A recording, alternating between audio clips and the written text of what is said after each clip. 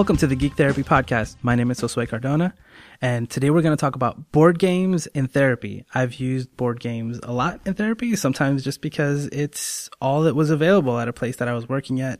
Other jobs I've had, I had to move around to see different clients, and it was something that was really easy to carry. And I think a lot of people use games in therapy in different ways. So today we're going to talk about that with Woody Harris. He is a licensed professional counselor in the Atlanta area. And we've talked about this in the past, him and I, and I'm really excited to have this conversation. So Woody, thanks for coming on the show. Thanks for having me, Josue. I'm really excited. This is something I've been wanting to talk about for a while, and while I don't have all the answers, I hope to sort of spark some energy from some other people, some creativity. Are you in the same boat as I am that at different points in your career you've had to, you've found them available, easily accessible, and it just seemed like a really good idea to work with kids and people of different ages. That was my experience. What are your reasons for using games? Well, it is such an easy way. Most people have experience with board games, and I've been a gamer almost all my life. I can remember being 8 years old and being excited about games, and that was back when Payday and Monopoly were the big things. I have found that when I am engaging with a client, when I'm getting to know them, one of the best ways to engage with them is to do it over a board game. Whether it's, it can be a card game like Uno or something, but it's very simple. People understand how to play the game, and it lets go some defenses, because when you're in the midst of back and forth conversation with somebody who really doesn't want to be psychoanalyzed in the first place, they're not as open to talking. But if you bring something that's real natural in, like a board game, or it's a play therapy format, then you can get a lot more dialogue going, and there's a lot more sense of ease and comfort with the interaction, I think. There's an episode of The Office, of the American version of The Office, where Toby is trying to get Michael to talk, and he just brings out some cards, and Michael doesn't want to talk to him at first, but then by the end of it, he's telling him all about how he feels and all about his problems over a game of cards. And I've always thought that was like a perfect representation of some of the ways that we can use not only cards, but just games in therapy. That's excellent. I had no idea. I've never really paid attention to either version of The Office. Oh, they're pretty good, but it's such a good scene to just illustrate that idea that you were just talking about. Sometimes, even just for rapport building, like people don't want to be in therapy sometimes. Right. Especially with the client. I work with adolescents that are generally in the foster care system. They are not interested in, going back and observing their feelings or talking about their traumas or anything like that, especially not when they first meet me. If they're adolescents, you're not the first therapist that they've seen. Oh, no, definitely not. In fact, they're already just saturated with, tell me how you feel. They don't care about that at all. They're completely not in, they're not engaged in that process. They want someone who'll sit with, they want someone they can trust, and that's what is missing in their lives already. So if you're going to start by digging into their feelings, they're not going to talk about stuff. Yeah. And I know that's the way it worked for me a lot. It was, they would sit down, you're just another therapist, another social worker. And, exactly. And playing games was a really, really good way to, just start building that relationship at the beginning. Exactly. And I can't say how much good Uno has done me in therapy. I know. I always have a deck of Uno cards with me, always. The best therapists I hear from, they always have a deck of Uno cards with them. And, and to talk specifically about Uno, it's one of those games where there's so much you can do with it, because I don't know why, but all kids seem to know how to play Uno. Although a lot of times they have different rules. So even that can come into it, where you see different kids fighting over different rules, and you can address those kind of feelings, just all sorts of stuff. I don't know. I've had Uno be useful in so many different scenarios. It's pretty impressive. Yeah, and it's a simple little game. It doesn't require a lot of cognitive activity to play Uno. Now, I will say I've played Uno with some kids who'd never played Uno before, and they were very excited to learn how to play. But there's so much, even in that first game, there's so much that goes on. This is an assessment time, because you're getting to know the person across from you. You're getting to know how they react to following rules, how they react to rules that they don't think are fair. And, you're getting, this is kind of a microcosmic moment of how they're going to interact in a social situation. And as much as you can take that apart and use that, that's going to be really helpful to make sure that you're connecting with a child. Uno has been really good. Some other games that I've used, I use a lot of card games, because card games they're simple, and you want to use simple games, especially when you're first starting out. In fact, I would say that most of the time, Uno is my starter game. Like that's the way I do things. Sometimes I'll use a therapeutic game like the Ungame, which I think is a really great game for sort of getting into therapeutic issues. But that requires somebody who's really willing to talk and willing to open up a little bit. And it also requires some information about yourself. Your own confidentiality is being used in that situation. So what is the Ungame exactly? Okay, so the Ungame is a therapeutic game. It was created, let me see, I got a copy right here. It's by a group called Talakar Artists Play. But they have put together a series of games called Ungame. Some of them are for different age groups. But this is a simple thing. It's just a set of questions in card form. And you each have questions in front of you, and you ask the other person questions. But for some reason, when people have a card that has a question on it, as opposed to being grilled by somebody across from them, they're more likely to answer the question themselves. So I remember I talked to one therapist friend of mine who, there wasn't a card in here for some of the things that her client was dealing with. So she just made up questions like, things like, what did it feel like to steal that one thing?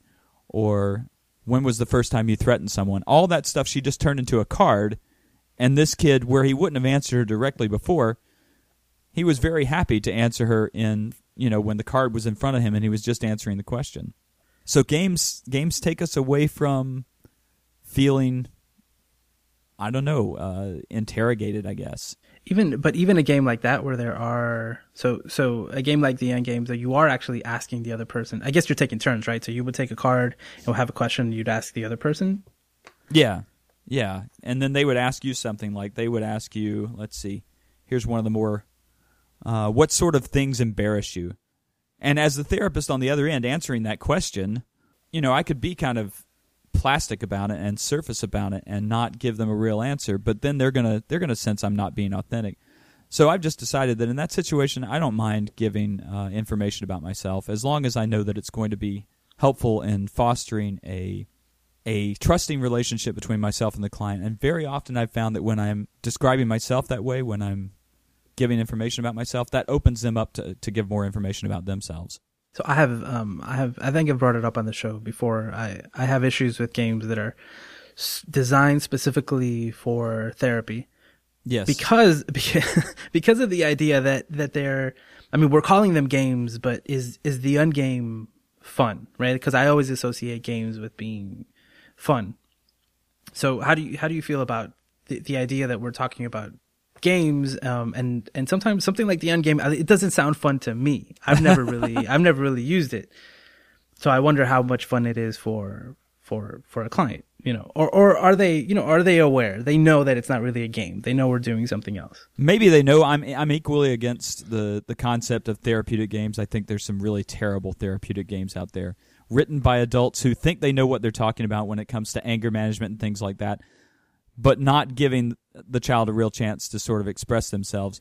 But the Ungame, it has some serious moments and it has some not so serious moments. Like I just pulled one out. It says, talk about your favorite music group and why you like. That's fodder for conversation. That's rapport building. You're starting to... So there's serious questions and there's not so serious questions. And I always make it clear to my clients when I'm starting with them using the Ungame that you can refuse any question and I will not have any problem with it whatsoever. You just have to give me a reason for refusing the question. So it's a conversation starter. It's not the sense of what I'm talking about generally when I'm talking about using board games in therapy, though. The fact is there's a whole range of board games out there that aren't at your local Target. They're not at Walmart. They're hobby games, but they do a great job of sort of creating alternative realities in which a person can sort of throw themselves. And that in and of itself can be very therapeutic because you're no longer talking about the issues at hand. You are abstracting from everything that's going on. You don't have to talk about conflict in your home when you're dealing with conflict on a board game. And then you can later on say, well, you face this conflict in the board game like this. How do you do that in real life? And it becomes a way of communicating about conflict in general without being blaming. And that's one of the tricks, I think, is not being blaming towards the person for their behavior problems or their attitudes or whatever it might be. Yeah, it definitely provides a like I said, like a safe way to touch a lot of these subjects. Again, the problem I always had is that sometimes I think, okay, so something like, I remember playing a game called Emotional Bingo. Okay. And for really, really little kids, it was helpful to kind of get them to, identify their feelings. Mm-hmm. But I always thought, okay, so it's something that we're using here in therapy. Is this something that they would ask their parents to go out and buy for them? Is this something that they would go out and do later? And I think that's my issue with a lot of the games. It's just that those therapeutic games, which now I almost completely avoid. Although I'd love to, I'm still interested in the concept, and I think there's a lot of potential there. I've just never had great experiences with a lot of them. But something like, helping it structure or change the structure of the therapy session, right? So it does bring spontaneity. It does bring random questions. Like, maybe there are some goofy, silly questions. Maybe there are some fun questions. So I can see the potential, and just in general, what we're talking about is doing the job that we need to do, right? Doing therapy, doing counseling, but changing things up a bit so to keep the kids engaged. Exactly. I was just imagining the whole idea of a kid going, Mommy, can we go home and get the Catharsis expansion or something like that? I want to explore my anger, Mommy. Exactly. And that's where I always come to it from. Like, they know that this is the game we would only play here. They would never want to play that with anybody else. I think, anyway, that's the feeling that I get.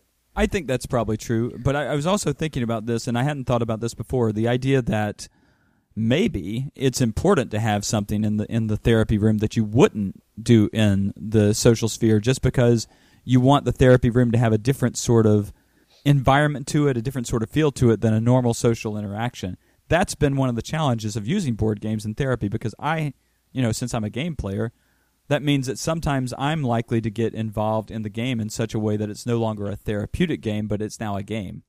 And that's a danger. But that's a danger I'm willing to do something with, because I really think that this has been helpful in terms of what I've been doing with my kids that I'm working with. Not that every kid works with board games, but it at least offers a new venue to discuss problems. Yeah, I've had parents ask me, wait a minute, so you're just playing video games with my kid throughout the whole session? And it's hard because to explain that it's very intentional what you're doing, right? Yeah, there is that possibility that maybe you're having fun too, and we're all just having fun, but then maybe that's okay at the beginning when you're just trying to reestablish that rapport and just, unwind and get into the mood for the therapy session, or to unwind towards the end, depending on the age group, I've done it in different ways, but sometimes you are doing it completely intentionally to try to address very real issues in another language, in the language of the game. That's true. So that's a good point. How often do you get lost in in the games? At least, you know what? Actually, I know that in board games, it's so hard within just 1 hour. A lot of the board games, it's hard to really just play a full game. Oh, yeah, especially hobby games.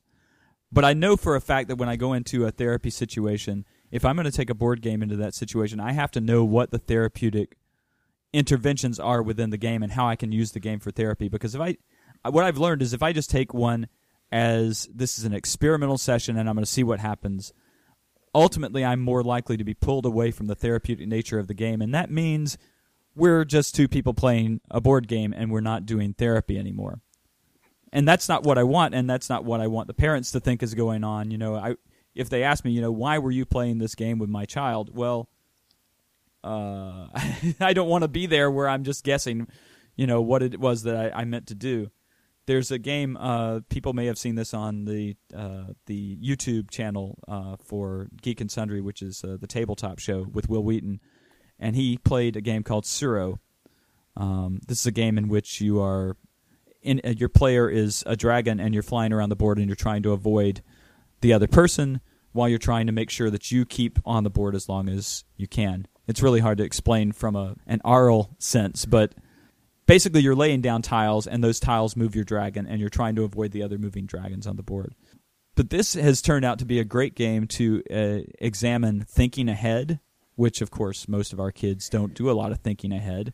And it's a little less complex than chess, which is chess is very well researched as a game to be used in building cognitive skills and thinking ahead. But sometimes you need something a little smaller than that, because not every kid is going to be a chess champion or know how to have the difference in the knight and the rook and different things like that.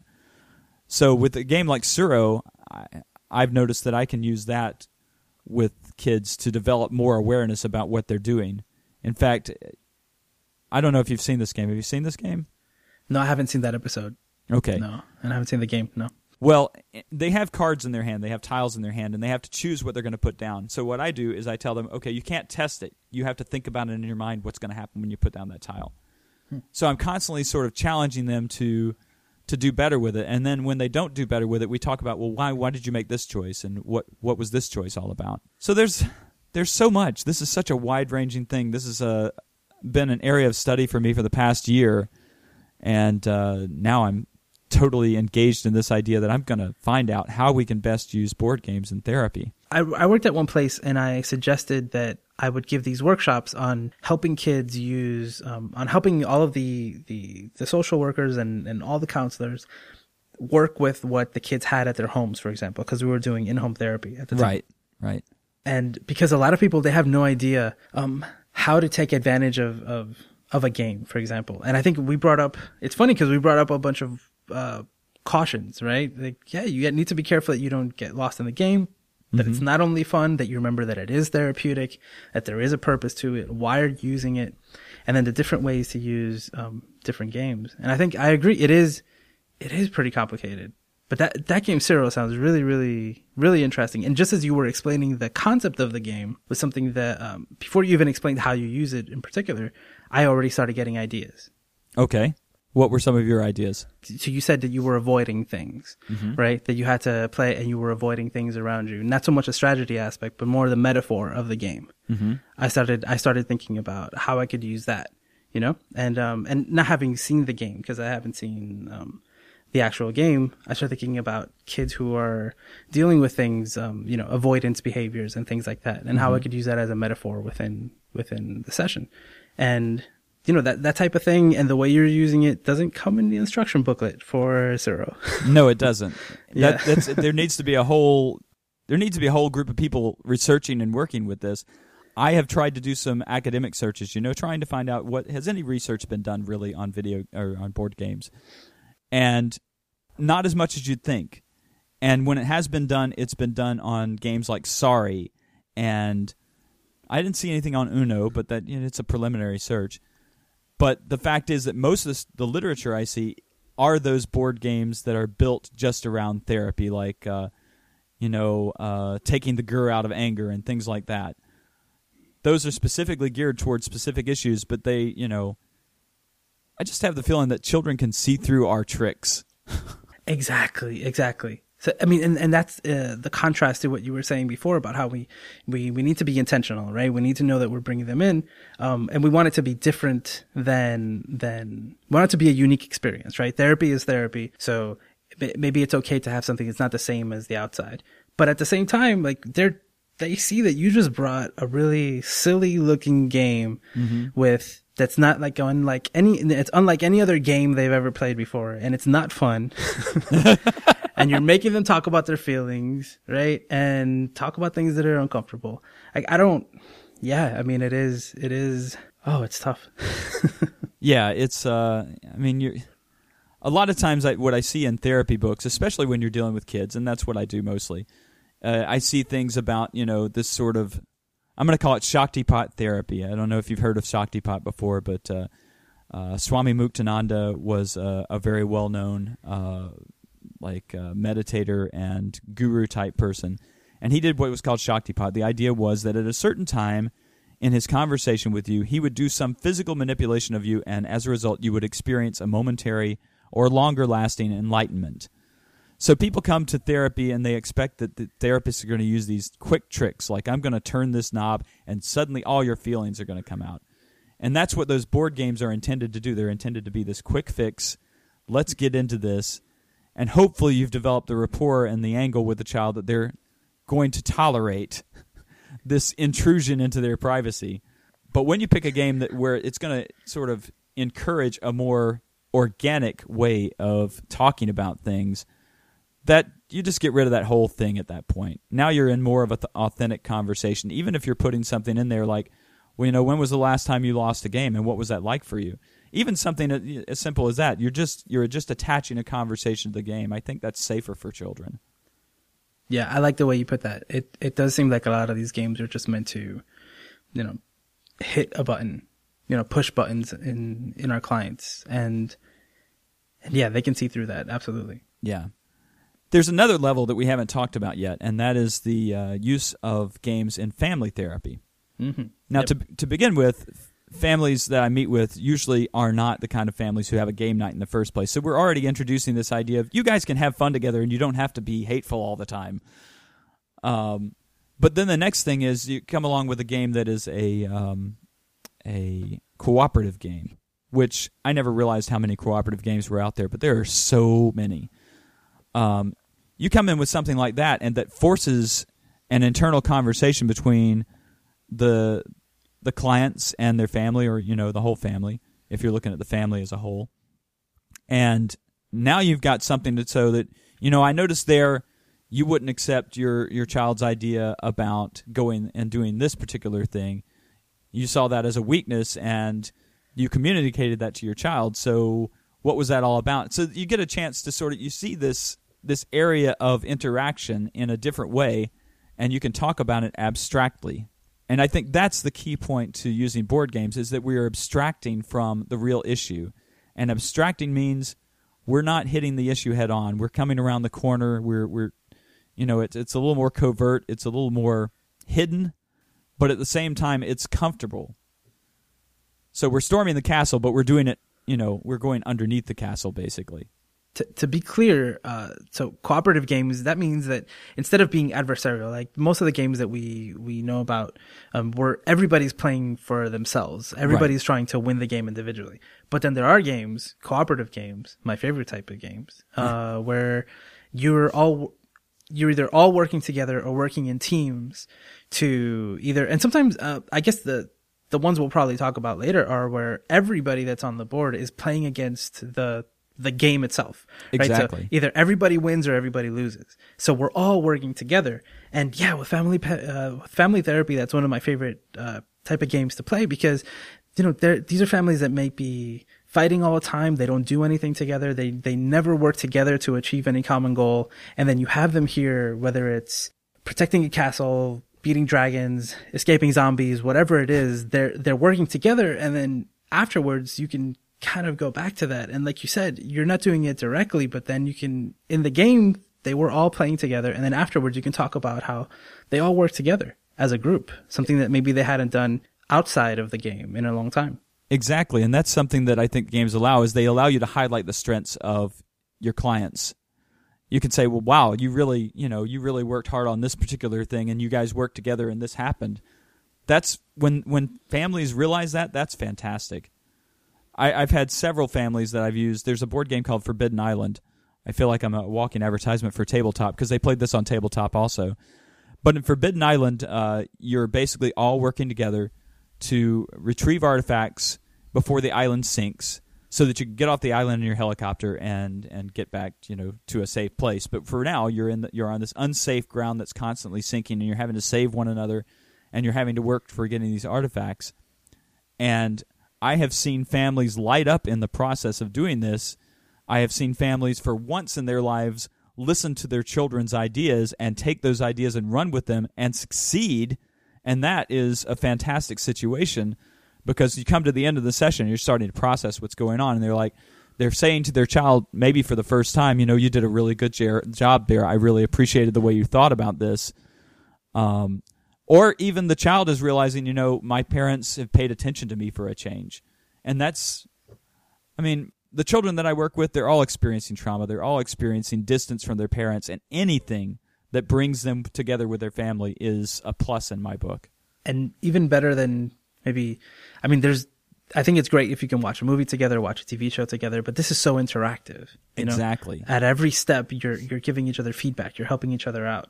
And yeah, I love the potential of cooperative games like this for family therapy. And there's so many of them, and nobody uses them. So you mentioned Forbidden Island. You've mentioned it to me a bunch of times. Mm-hmm. Are there any others that you've used that you think work really well? One more recently that I used was a card game called Hanabi. Now, this is a game that recently won some accolades from the Spiel des Jahres, which is one of Germany's preeminent awards that they give out to games that really connect with families. So to explain the game, basically you are holding cards, but you are holding them so that you can't see your cards. No one can see their own cards. They can only see the cards of other people. And then they have to give those other people simple clues about their cards. For instance, like you can say, this card is blue, or these cards are blue.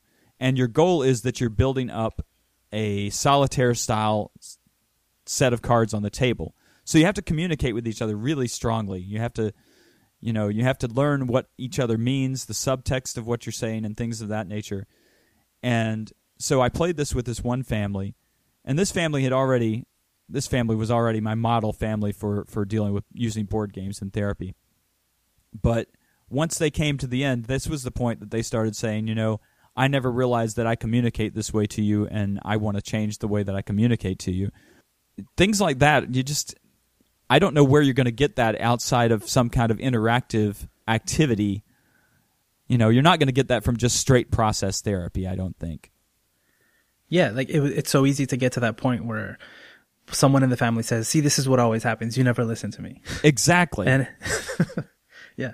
And you see it right here. Like, oh, really? How did that just happen? That just happened. When he made that suggestion and you completely ignored it.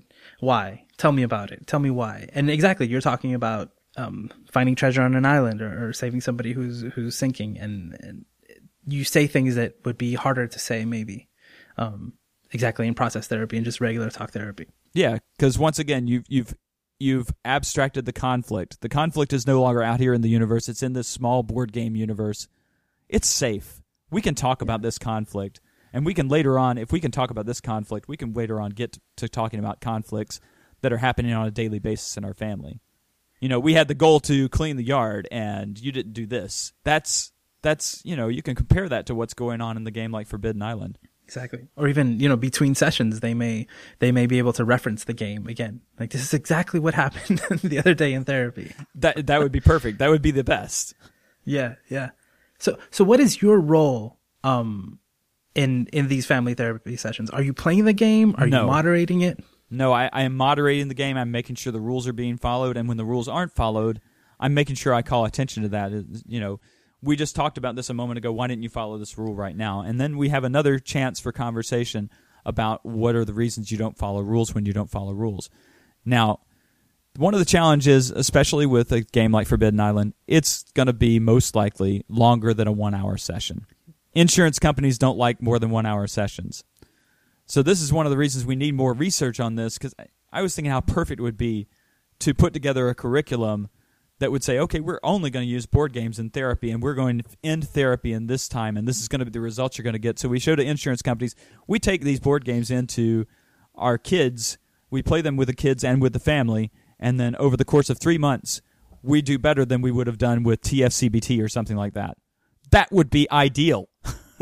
Yeah, but it's so hard because do you have a particular structure? I know I don't. I don't actually have an idea where, okay, we're going to play, for the first 2 sessions, we're going to play for 30 minutes each time, and then we're going to process. And then, it varies completely. Oh, sometimes does. the game, we stop the game halfway through and then we start talking about something. Yep. Maybe some days we don't have to use a game.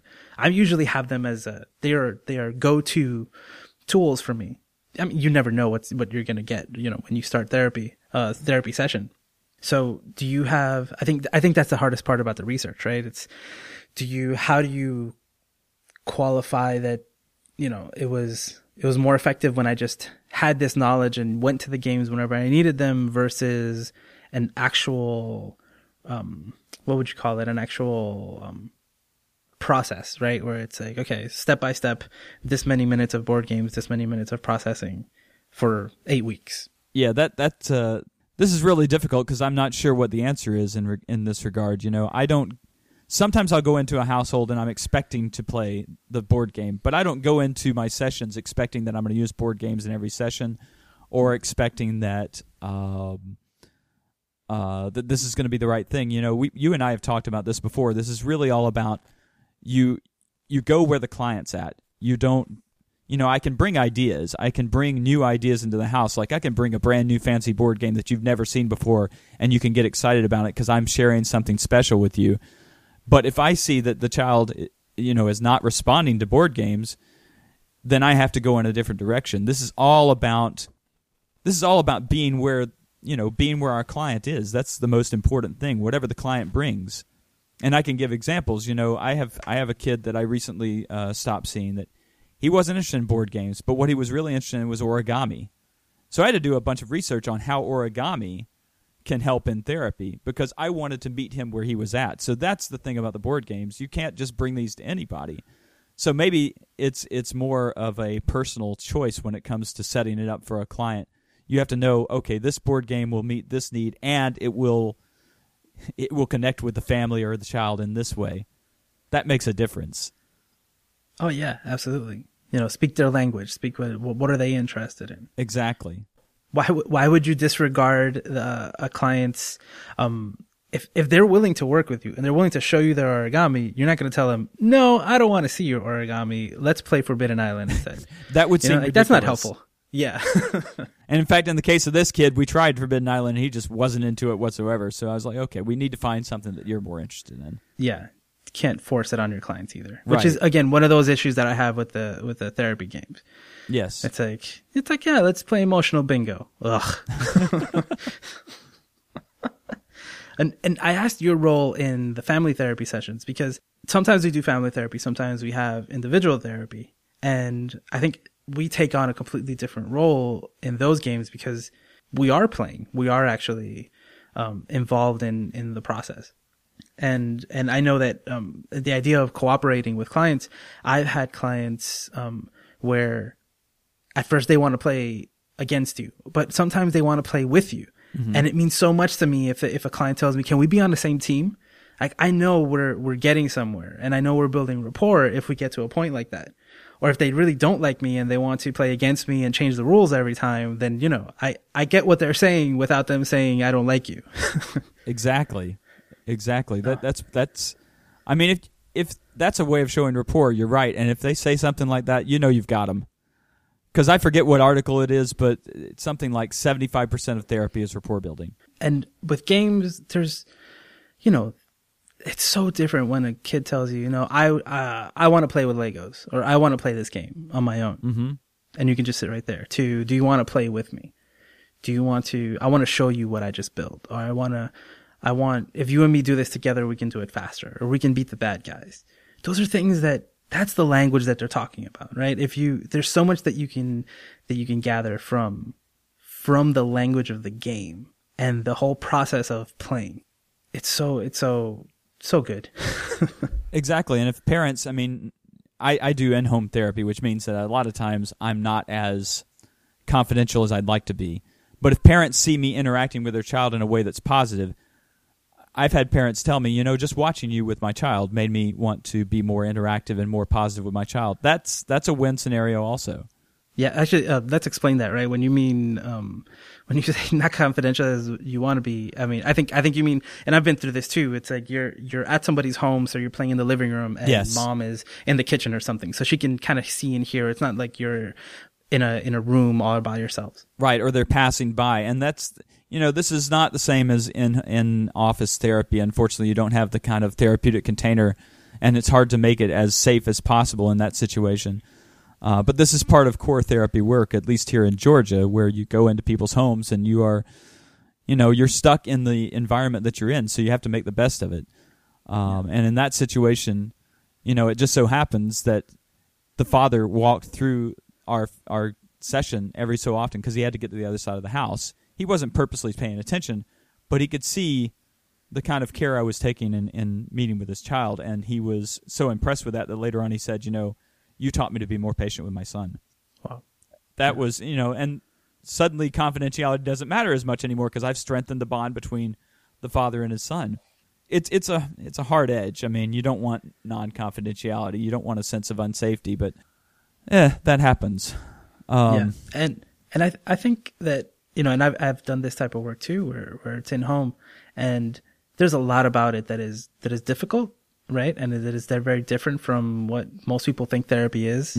But there is this advantage to, I mean, sometimes kids are more uncomfortable at home than comfortable, but sometimes they are comfortable. There's a spot where they they feel safe, and their favorite things are there. Yeah. And I think that by integrating more games, and games in particular, something that it feels safe, is comfortable, is fun, I think it brings some of all of the positive things from being able to go in home, that we, all the positive things we can use from going in home, and kind of bring that into any therapy session.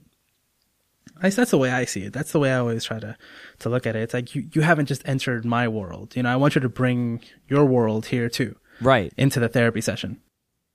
I mean, it should be a meshing.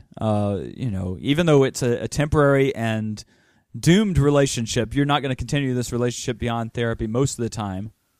This meshing of worlds, I think you're hitting it right on the head. You've got to be present and on the same platform as the client that you're working with. And that's, bringing play therapy in, that's part of that is, you're divorcing from reality for a little bit. It's not a bad thing. It's really helpful and really informative to the therapy process. I did have a family that I worked with that I used board games as one of the primary modalities of our sessions with the child. And as a result, suddenly now I find that the child is in my social sphere playing games at the same place I play games. But this has been so effective for this family. This family starts to play game nights now, and they've been more involved in working with one another more. This has been one of my best test families for playing games. Yeah, I mean, and that's actually a really great story. How many times do we encourage clients to follow their what they like, right? Or do what they like to do, or do it more socially. Like, oh, I really like this game. I wish I had more people to play with. Oh, well, there's these places you can go and you can do this. And then to see a client or a whole family thrive so much that they actually start, it becomes part of their routine, right? Part of their life. Yeah, it just so happens that, and this happens to all of us. You see your clients around because you're all in the same geographic location. But that's actually pretty cool. I mean, we don't have to get into all the ethics and things like that. No, certainly like not. That, but I mean, especially in the geek therapy realm, if we're talking about using our passions for therapy, we are almost definitely guaranteed to see our clients in public situations. And then we've got to deal with that ethical situation. But hopefully most people out there know how to deal with that. And your example is the equivalent of when clients ask me to be friends on Xbox Live or PlayStation Network, and they want to play with me online. And I've had to tell them, there's actually, games like MMOs where hundreds, thousands of people are in the same location. Yeah. And, I said, well, yeah, it's possible we'll see each other, But you don't make an effort to make sure that happens. Yeah, and that's the important thing. Exactly. And I guess in a MMO, it's probably the same as in person. You don't speak to the client until they speak to you. Yeah. We did just kill a dragon together, but if you don't say a word to me, I'm not going to say a word to you. Although in an MMO, I can fly away. Well, and you can also have an alias, so you don't have to be as obvious. I can. Yeah. Actually, so let's geek out on board games for a second. Okay. You've opened my eyes to board games. I'm familiar with board games. I've always played board games, but never, like you mentioned, hobby games. There are games that come out all the time. I mean, there are constantly games. There are awards for games. There are so many amazing games that they don't sell at toy stores, that they don't sell at Target. Exactly. And oh man, I've discovered so many great games. But I'm not into the board gaming atmosphere as much as you are. You just mentioned you're in a gaming group.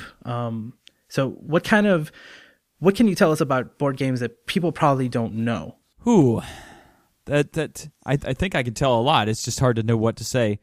One thing I can say is that I came across this idea of using board games in therapy when I started realizing that board games themselves were giving me a reflection back of myself.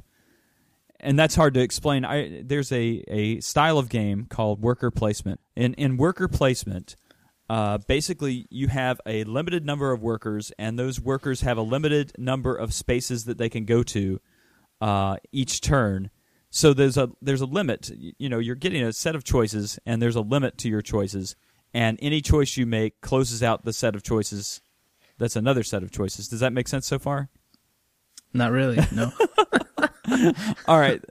Let's try again. Yeah. In a worker placement, you have characters. They are meeples, usually. And there are a limited number of spaces they can go to work on the board. And so each place you put your character, you're going to work in a specific area. You're going to work to make jewelry, or you're going to work to build a hut. I'm thinking particularly of a game called Bora Bora right now.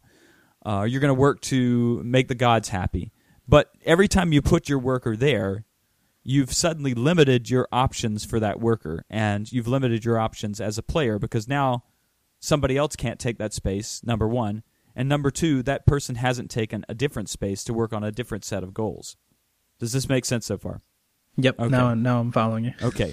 So what I learned about myself in this game is when presented with a number of options at one time, I freeze up. And there's actually a name for this in the gaming community. It's called analysis paralysis. But that is very easily extrapolated to our, what we're dealing with here is how we respond to a set of choices. If you go to the grocery store and there's 1,000 different bottles of ketchup on the shelf, and you sit there trying to figure out, well, what am I going to do? You're already involved in analysis paralysis at that point. But we make that same problem with all the goals in our lives. We get, I have this I want to do, I have this I want to do, I have this I want to do, I have this I want to do, and I have limited time to do it all in, and I have a limited number of workers to do it all in. One of these things is going to have to drop off my radar. So worker placement games, such as Bora Bora and things of that nature, have kind of shown me, okay, this is a limited reflection of how I deal with choice. And if that's true, if I can recognize that in myself, then it must be true that it's therapeutic for most gamers to sit there and work on a strategy within a game. So I haven't talked to my gamer friends about this yet, and I hope to create some more dialogue in the future, but I have the feeling that just being involved in these board game structures where you're being forced to make cognitive decisions that you wouldn't really catch on such an intense basis in other realms of your life is reflecting something of us back to us. You are the quintessential geek therapist. you just took board games and took it to another level, right? That's exactly the power of being into board games, understanding them, knowing them, relating to them, and then seeing those metaphors, seeing the potential for our clients to be able to use them in just to see things differently. To be able to explain it in that game, you went through that experience, so you understand that other people can have that experience too. So when you play a game with a client, you may have, you can see these things that maybe they don't see themselves, and you can help them, again, talk about it from a different perspective. And I'm sure that things come up that maybe you didn't expect, but you can make those connections because that's how your brain works. Definitely. I can tell. Yeah, if I see myself changing on the basis of something that I do, then I know that it's probably going to have an impact on somebody else if they can engage in it. Yeah. So that's true for any number of realms in my life, which, I'm interested in music therapy and all these different aspects of differing forms of geek therapy, basically. That's why when I talked to Natasha on the show, she was telling me how she used Magic the Gathering. Yes, I remember that. Yeah, and she's so into the game. She has such a great understanding of the game that she can bring that game to other people and then do amazing things with it because she sees all that potential and she sees the connections that people can make, and she can have people speak that language of the game and then bring that back to what they're going through in real life and vice versa. And it's amazing, and I mean, that's another example of board games, of tabletop therapy. Yeah. There's probably a whole genre of therapy underneath the category of geek therapy. There is tabletop therapy and video game therapy. Absolutely. Yes, there is. Any passion you can have, you can make a therapy, and any passion a child has, you can make a therapy, I think. Yeah. what games are there out there that you see that have a lot of potential, that maybe you haven't gotten the chance to use them, but you've thought about it, and you know that eventually someday you'll have some use for a particular game, for a particular issue? Well, this is the hard challenge, because the ones that I see that have the most potential also have the longest running time. Economic games like Eclipse, which is a game in which you have to manage very limited resources and explore space, that requires a lot of thought and a lot of cognitive, you're playing around with ideas in your head. Same with games like Terra Mystica. There are so many different games, and they take, 2 to 3 hours to play. So that kind of ruins the normal therapeutic session aspect of things. But therapy doesn't have to be just what we see it as in the office or in practice. Therapy is going on when you're doing anything if it's a positive benefit to you. So in that sense, I can see, if I was to ever get, 3 or 4 hour sets of time with a set of clients, maybe a group therapy session where, it would work out that way. The number of games that are out there is so huge. If you or the listeners have not gone to the Board Game Geek website, it's overwhelming. It is. Yeah. It's amazing. Yeah. And so many people are playing, and this is going through a renaissance right now. Just in this year alone, I think my wife and I have scheduled about 5 different board game cons, and that's never been the case before. It's proliferating everywhere right now. Yeah. I think, there's you mentioned Tabletop from Will Wheaton on Geek and Sundry. Yeah. There's a show. It's like a reality show on playing board games, and yeah, there's tabletop fever now, and we are having all these conventions, and we can do that because there are so many different games and so many games coming out. Right, and then you have somebody like him with such high geek cred who's coming out and saying, "Hey, there are great games out there, and you can check them out." And then you have like International Board Game Geek Day is Tabletop Day. That's what it is. International Tabletop Day coming up in the very near future, in which the idea is that everybody all over the world gets together and plays games on that day. It's overwhelming right now. Yeah, it is. I mean, and I don't expect anybody to know everything about board games, because I mean it's just not possible. No. So that's definitely not the question I was putting before. But so I am actually gonna put you on the spot now. Okay. So there are games that take 2 or 3 hours to get the full experience, right? Yeah. So do you ever take a game, or have you ever thought about taking particular games and just isolating certain parts of the experience or modifying the rules so that you can use them in therapy? Have I thought about it? Yes. Have I done it? No. Yeah, but and that's okay, right? This is like the exercise. I mean, there's so many games and there's so much content that I'm constantly reviewing, and there's no way to use it with everything with clients, right? Right. Unless our clients were our guinea pigs, and that is definitely not happening.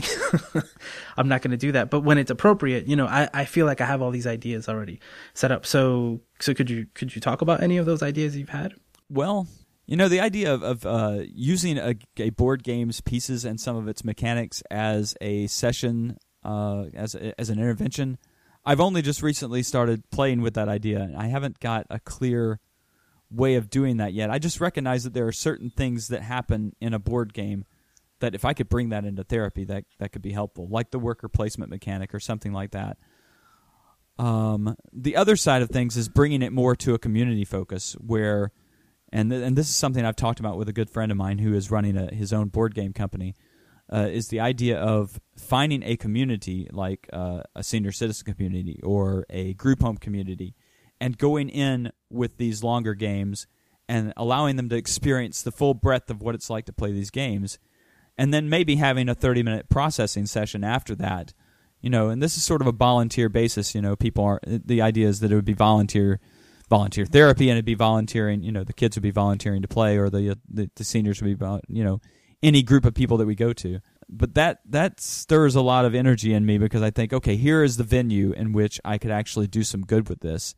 It may not be a paid situation, but it is a way of giving people a better look at their own mental health or increasing their mental health. And that's, I mean, outside of the job, that's what I'm here for, is to try to help people.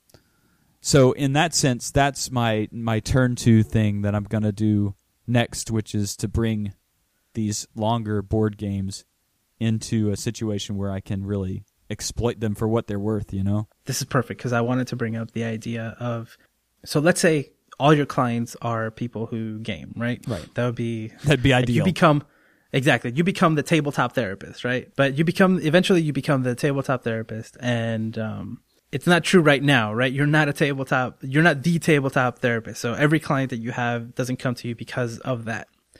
But let's say that it did, right? That happens, and then you could actually talk to clients about their experience with a game. And since you understand that, you speak the language, and they can tell you, you can ask them, so what was it like to play that game? What did you see about yourself? What did the experience bring up, etc. That's a lot of what I do now. Like, I always want my clients to bring things that their experiences so we can process them, like you said. Exactly. But have you ever thought of the idea of prescribing? Right? This is the way I like to talk about it. It's a game prescription. Okay. It's one of these concepts I really like, that you can tell a family, okay, so before next week's session, I want you all to play this game, right? Mm-hmm. And I don't know if you could issue it or if they have it or something like that. But then when they come back, you can, again, they don't have the 3-hour game session with you there. Right. But then they can process it and talk about it, and you could go over it during the session, right? During a 1-hour session.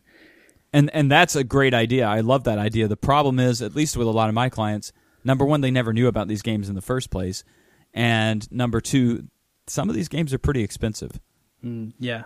Because I've thought about this idea of how can I give them a game and sort of leave it there for them to experience on their own and then come back to later. That would be great. Maybe I need to start a Kickstarter where people give other people games. Yeah, and or maybe, I mean, I know we're just thinking out loud here, but something like if you have a whole library, you could issue a game, Yeah. Bring it back next week and let me know what happened. You'd have to build up quite the library, and that would be pretty pricey. But I could see a lot of potential in that, I could too. Because the insight that they would get from your understanding of the game and their experience would be really powerful, I think. Yeah, no, I love this idea. Now, there are places that are cool enough to rent games. They don't exist in my town, but they are in other towns. You can borrow games kind of like in almost like a Netflix sort of sense of things, and then bring them back, as long as bring them back with all the pieces. I usually weigh them or something. If that situation existed, that would be perfect. I would need, something like that here in town. But I know in other towns, like I know in Chicago this happens, and I know in some other towns they have board game rental companies. If you can find those, that puts you in a perfect shape, because you're going to pay, maybe $5 to $10 to rent this game for a few weeks for this family. I could do that. I don't mind spending a little bit of my capital to make things work out for my clients. Yeah, well, you could build a library, right? I like this. I like it. Yeah, no, there's so many directions to go with this. It's been an incredibly exciting idea that I've been building for a while now. I'm looking forward to researching and writing more about it, and I'd really love to get to the point where there's some academic work on it, but that could be a little while down the way. Yeah, and I hope that people are, if they haven't thought about it, can start thinking about something like this. Just all the potential that is there. And I'm guessing that because of how many more people are playing tabletop games now, and the fact that we're calling it tabletop and not just board games, right? I mean, yeah. I think that goes with just the cultural relevance of it now.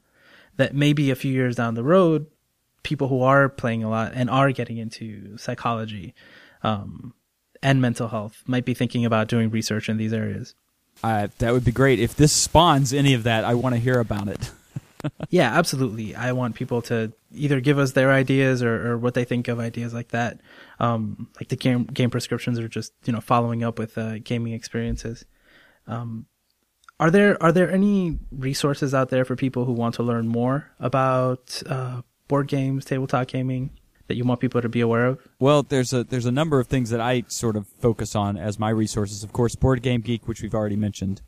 There's also a few podcasts that deal with board games, and there's the Dice Tower. The Dice Tower Network has a set of podcasts, some of which where they examine how different game designers decide what to do with their games and how they choose the dynamics within the game. Others where they're just reviewing the newest set of board games that are out there, and they're constantly reviewing new board games. There's also a website for a show called Shut Up and Sit Down, which is all about playing board games. And then there's just so many conventions going on. One which is coming up in March here in Atlanta that I'm thinking that you and I are working on something together, but I'm going to present there on the therapeutic value of board games. That idea of just seeing yourself or thinking about your own life in the resource management games, in the what was it called? The games Worker placement?